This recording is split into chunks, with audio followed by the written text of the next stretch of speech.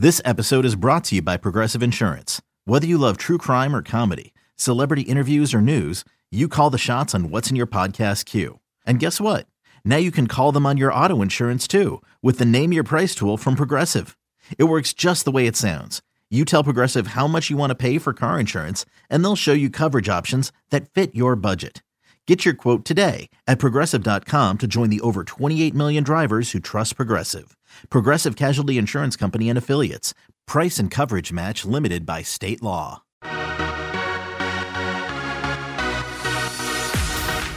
And welcome back in this week's edition of the MLB Pipeline Podcast. I'm your host, Jordan Schusterman, joined as always by our two-headed monster of Pipeline experts, Jonathan Mayo and Jim Callis. Jonathan, how are you doing, my friend? I'm now envisioning some sort of Godzilla-type creature with Jim's head in mind. Wow. I'm excited for that movie. Jim, what do you think of that image? I'd go see that movie. Let's do that. Let's make that happen. We got to get it. Well, if it's three-headed, we can squeeze Rosenbaum on there. But for now, I think we're going to stick with two-headed monster.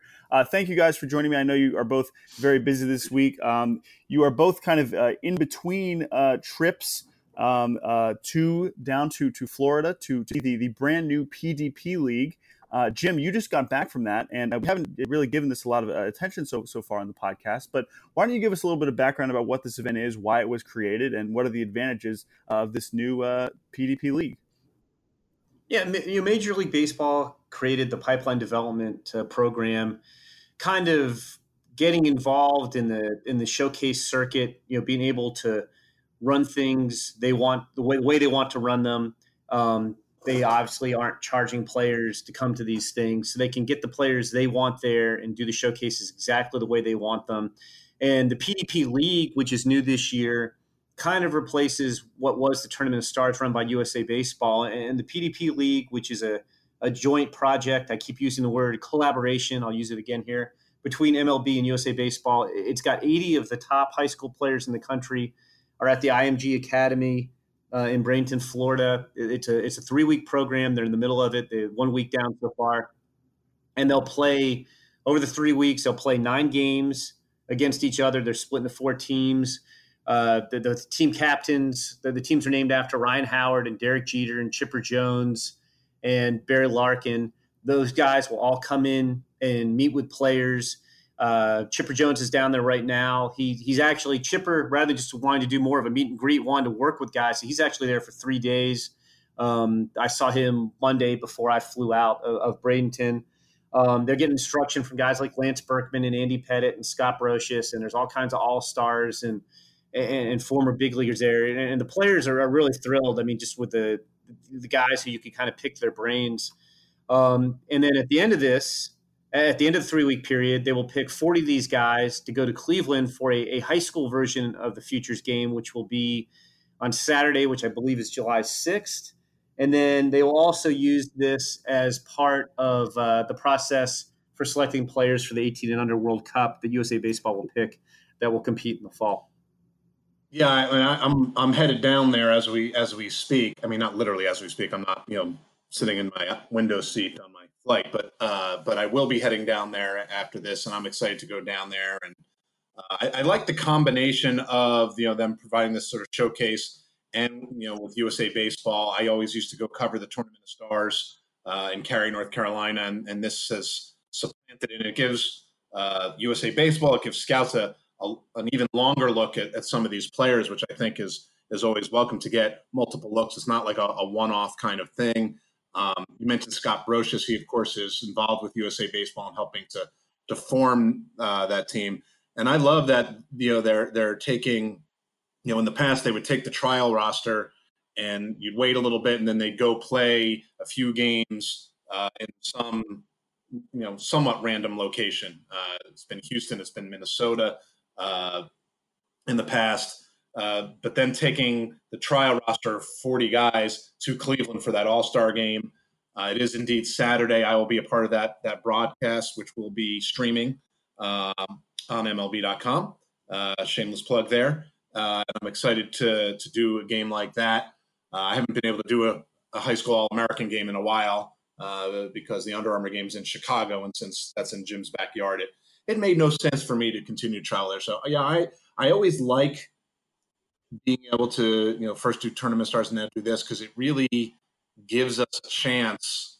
And Jim, this was your first time to see high school guys in a larger set of action as opposed to just the Under Armour game. So I think it helps gives us a foundation as we start looking towards the 2020 draft a little bit. Right. And so, Jonathan, of course, there are some big names in next year's draft class that are already down there. Jim, I guess I'll ask you in your brief little trip down to see the PDP League. Were there any big names that you got to watch, or was there a specific buzz about some of the top names while you were down there that you'd heard from the first couple weeks of action? Yeah, I mean, there were a lot of big names down there. Maybe the consensus top-ranked guy would probably be Dylan Cruz, who's an outfielder from Lake Mary High School in Florida. He didn't play badly. He didn't jump off the page in terms of performance. The two guys who performed the best in the 3 games I saw were Mick Abel, who's a right-hander from Jesuit High in Oregon, and he looked awesome. He pitched the first game, or pitched the second game on the first day, struck out 6 of the 10 guys he faced, 33 out of 47 pitches for strike, gave up an infield single and a walk, 93-95 with a fastball. Got 3 strikeouts on the fastball, 82, 86 mile an hour slider. He got 2 strikeouts with that. And he got a strikeout. He had a really nice changeup, 86, 88 with a lot of fade. And his changeup strikeout came against Austin Hendrick, who's an outfielder from West Allegheny High in Imperial, Pennsylvania. And he threw all 3 strikes against Austin Hendrick were changeups, which Hendrick was not expecting. I guess Abel had gotten him with the changeup last summer in an event and kind of remembered that. So I thought Mick Abel looked great. I actually, we haven't done an official high school list. I think Mick Abel is like 6 or 8 on a lot of high school lists. I know it was just one look, but I was like, man, if he's 6 or 8, this must be an unbelievable high school crop. And then, Hendrick, I think I might have just called him Kendrick, but Austin Hendrick from West Allegheny High was the best hitter down there. He hit 2 homers, 2 doubles. I think he had the largest exit velocity on any single hit of anybody, 109 miles an hour. Was really hammering fastballs. Had some trouble with off speed, but in terms of performance and just raw power, I thought Austin Hendrick was the most impressive position player I saw in my 3 days of game action down there.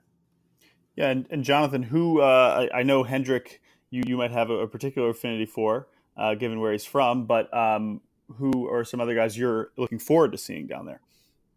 Yeah, I mean, Hendrick is from my neck of the woods. I'm looking forward to being able to go out and see him, next spring, sort of like I did with Alex Kirilloff in his draft year. And I saw Hendrick play in the Tournament of Stars last summer, and he homered to right center, and again had like 110 mile an hour exit velocity. It was legit. So I was excited to hear from Jim and read his stuff that he was doing so well. There are so many guys that I'm excited to see, some of whom I saw at NHSI at the National High School Invitational this spring. There are 2 guys from Orange Lutheran, Max Rajic and Christian Rodriguez, both pitchers who I'm looking forward to seeing. I didn't see Rodriguez pitch this year, I don't think, but I saw Rajic pitch, and he was very, very good. And he threw well down there as well. So some of those arms I'm looking forward to seeing like next time around when I'm down there. I think Jared Jones is another guy from La Mirada High who I saw also at NHSI, who excites me quite a bit. And I think those are the ones that sort of jump to mind. I guess it's more the arms that I am excited to see, but I love the ability, and I'm going to be there from tomorrow, and there are 2 games tomorrow that they're playing at the Trop, so that should be fun, and all the way through to the end to the banquet on July 4th when they announce who's going to be going to the game in Cleveland. So just the ability to see all these guys from multiple games against really good competition is going to be very exciting. And I was just going to say, Jonathan, Rodriguez and Jones both pitched well when I saw them last week too. So they both were 2 of the more impressive pitchers down there. There you go, Jonathan. You might be onto something there. So obviously these these players are for the 2020 draft. But the 2019 draft season is sort of slowly wrapping up. Number 1 overall pick, Adley Rutschman, just signed this week for a record bonus, $8.1 million of the Orioles' $8.4 million slot at the number 1 overall pick. I guess starting with Rutschman, of course, when it ever takes longer than 2 days, people start freaking out about, oh no, is he going to sign? Is he going to sign? Of course he was going to sign. Jonathan, are there any names that you've seen sign or numbers that surprised you about the signing bonuses, or is everything going about as expected? I mean, the deadline is still not for another few weeks, but any thoughts on some of the signings so far, and maybe other ones we might be seeing here in the coming weeks? No, I mean, I think it's gone largely, according to design or plan. Keep in mind that since the bonus pool structure was put in place, teams mostly have a sense of what guys are going to sign for and that they are going to sign, which is why it's rare to see guys in the top 10 rounds not sign. I mean, feel like we have this conversation every year, don't we, Jim? With people starting to freak out about guys, they're not going to sign. And yes, so Matt McClain didn't sign last year with the Diamondbacks, but those are very few and far between. I'm a little surprised that a couple of college guys like Hunter Bishop and Bryson Stott, who didn't play, deep into Omaha or anything like that, haven't signed. But I'm sure there's some reasoning. Maybe they're just figuring a couple of small bonus pool things out until they, dot the I's and cross the T's on the contract. I'm not really concerned with them. I think all the guys, even Matt Allen with the Mets, who I guess is the one that everyone is on pins and needles about, or at least Mets fans are, they're all going to sign. Jim, would you generally agree with that? Yeah, I would. I mean, I think Jonathan and I both get tweets every day like, why isn't this guy signed? Anytime we post about a signing, why isn't that guy signed? When is this guy going to sign? There's 15 players, I believe, in the top 2 rounds who are unsigned when we're recording this. And of those 15, 7 of them are either at the College World Series or have been at the College World Series, and those guys usually take a little bit longer. Even Rutschman, who just signed, and Andrew Vaughn, who remains unsigned. They were both Golden Spikes finalists, and usually those guys go out, and they did this year. And there's a presentation, and it's a couple weeks after the draft, and so that kind of delays things too. I mean, also bear in mind that sometimes with these first round picks, a lot of time, most of the time, the team likes to make a big deal out of it, bring them out, to hit or have them take BP or whatever. And sometimes, maybe the family had something planned for a weekend, and so it gets pushed. That happens sometimes, or maybe. Not that there's anything major with the physical, but there's something they just want to double check. So it pushes something back a couple of days. I know sometimes with the high school players, you have to wait for them to graduate from high school.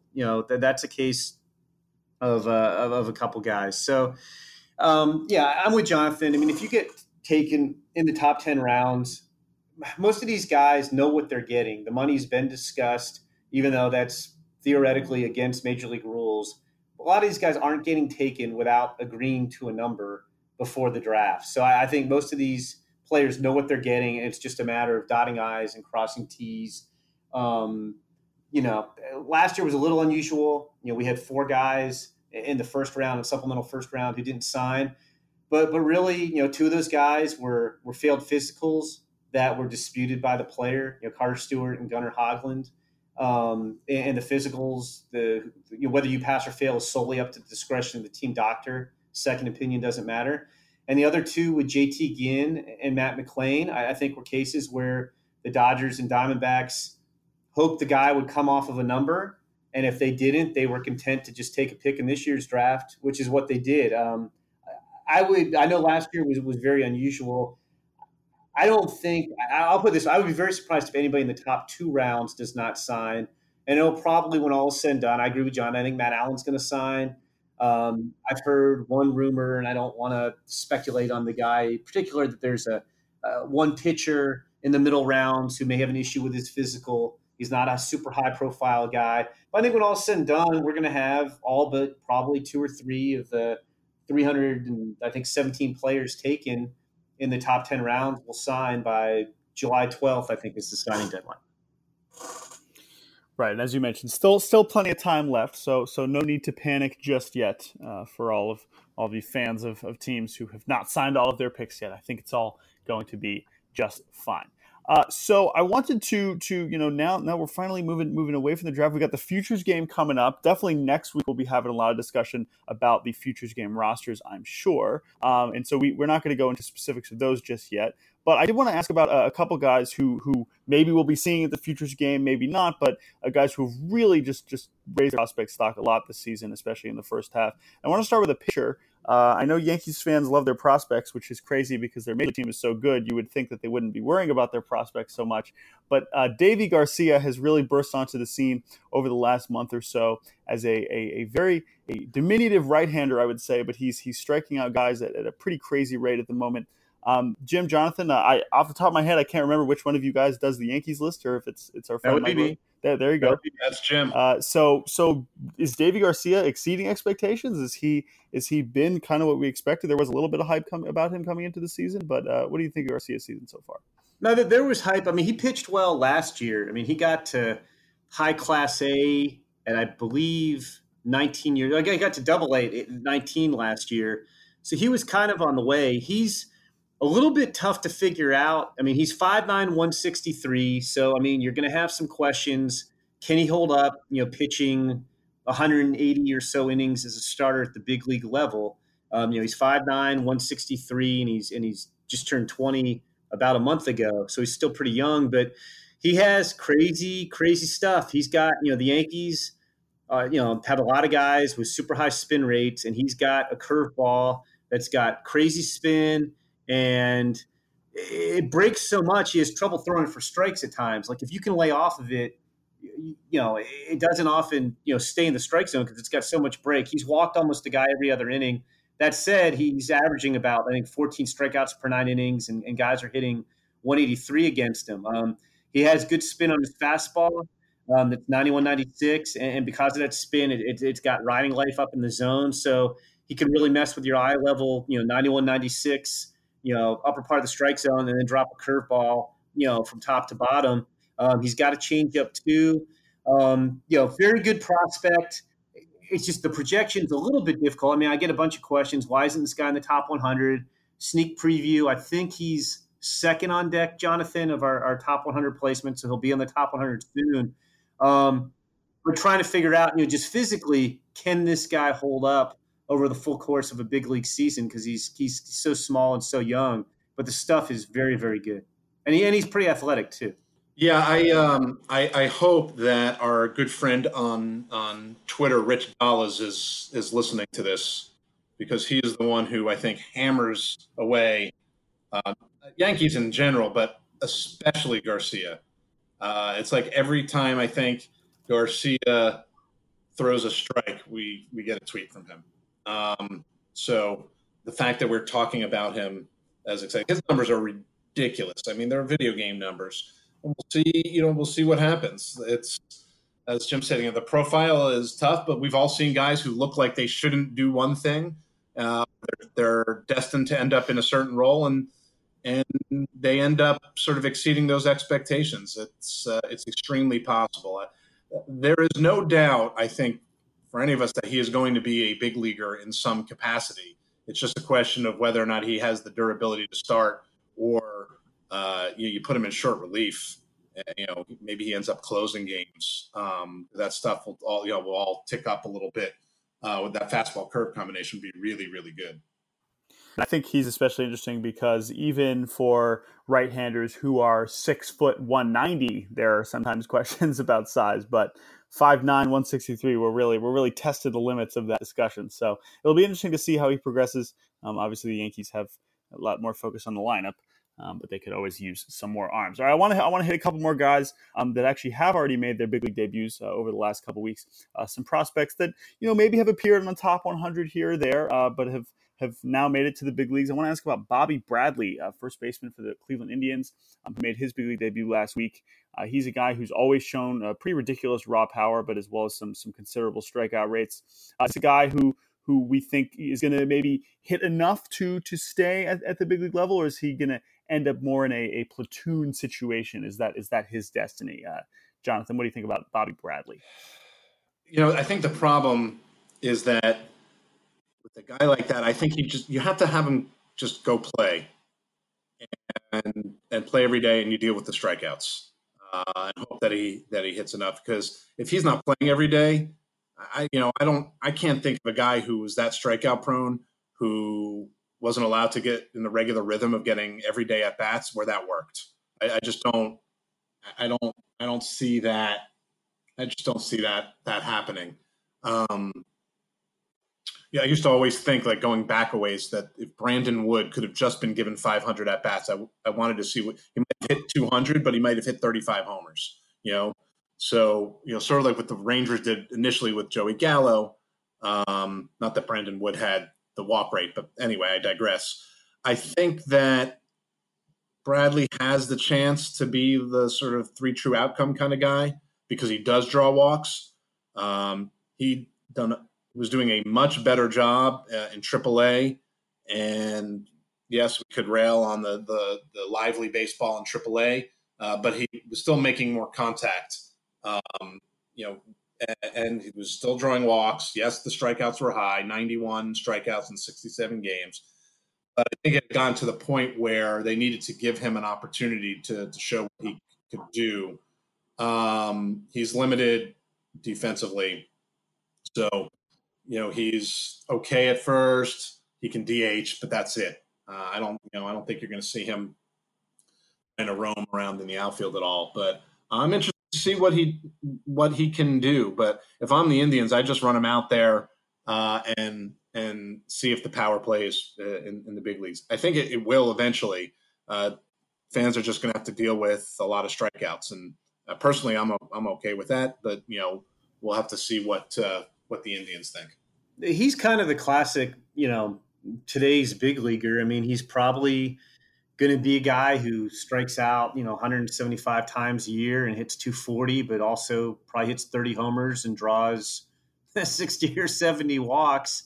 And that's just what the game has become today. The power's real. And I do think he has hitting ability. I think he's just kind of, as he's come through the minors, adopted the power over hit mentality. I think he could be more balanced, because he has shown hitting ability in the past. But I think he's going to be that kind of, I don't want to say all or nothing slugger because he does draw walks. But I mean, that's the hitter he's decided to become.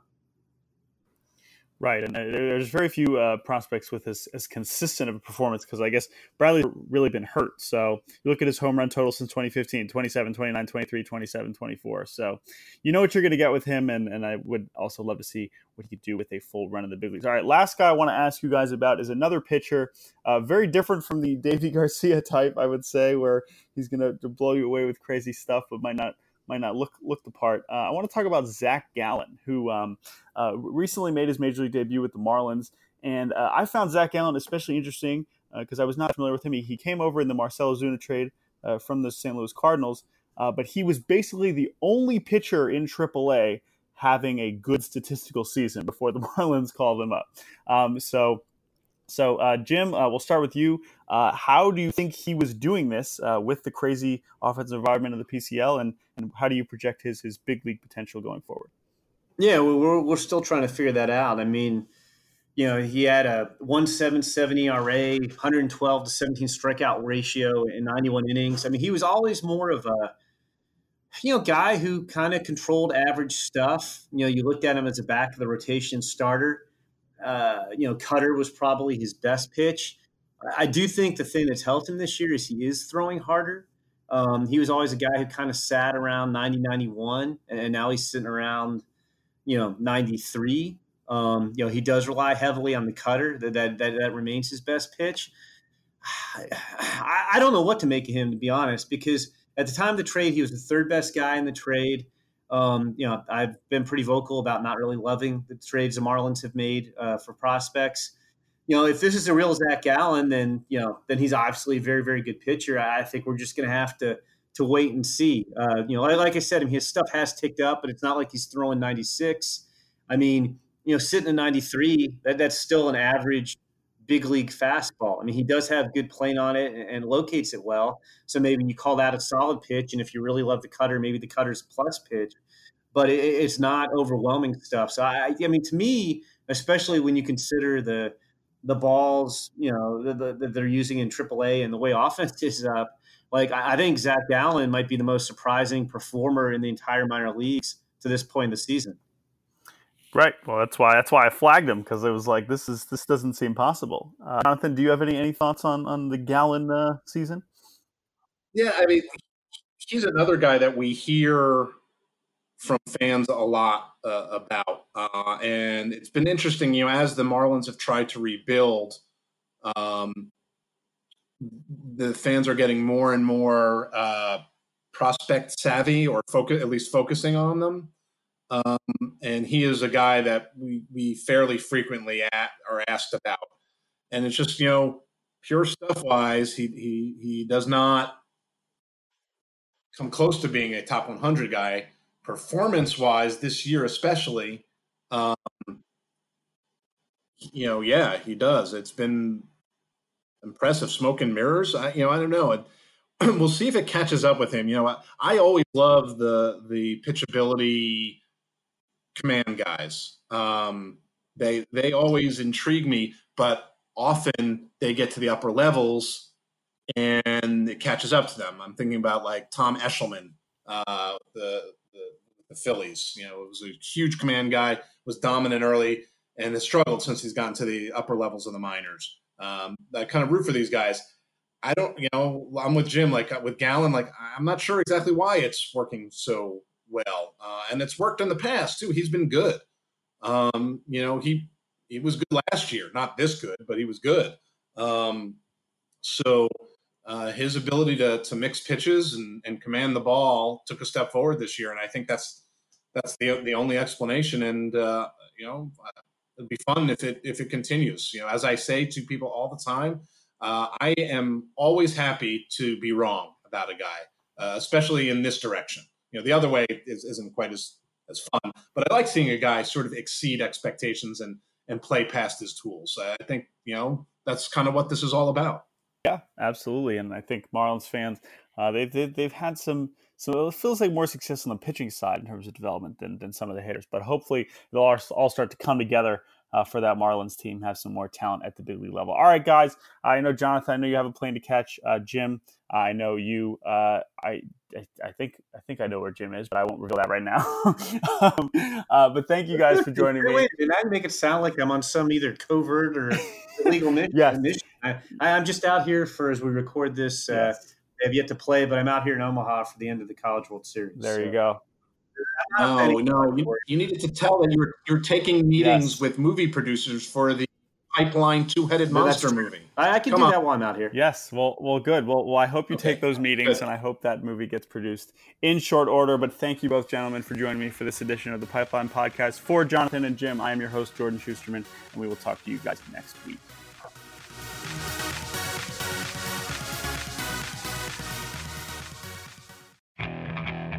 Okay, picture this. It's Friday afternoon when a thought hits you. I can waste another weekend doing the same old whatever, or I can conquer it. I can hop into my all-new Hyundai Santa Fe and hit the road. Any road. The steeper, the better. Because my all-new Santa Fe is available with H-Track all-wheel drive, so I can hit the trail without a worry in the world. Heck, with 3 rows and best-in-class rear cargo space, I can pack the whole family in with all our gear. We've got available dual wireless charging for our phones, so we'll never lose touch with civilization, and we won't lose touch with the primordial power of Mother Earth. So which is it? Waste the weekend or do something a little more epic? And conquer it in the all-new Hyundai Santa Fe. Visit HyundaiUSA.com or call 562-314-4603 for more details. Hyundai, there's joy in every journey.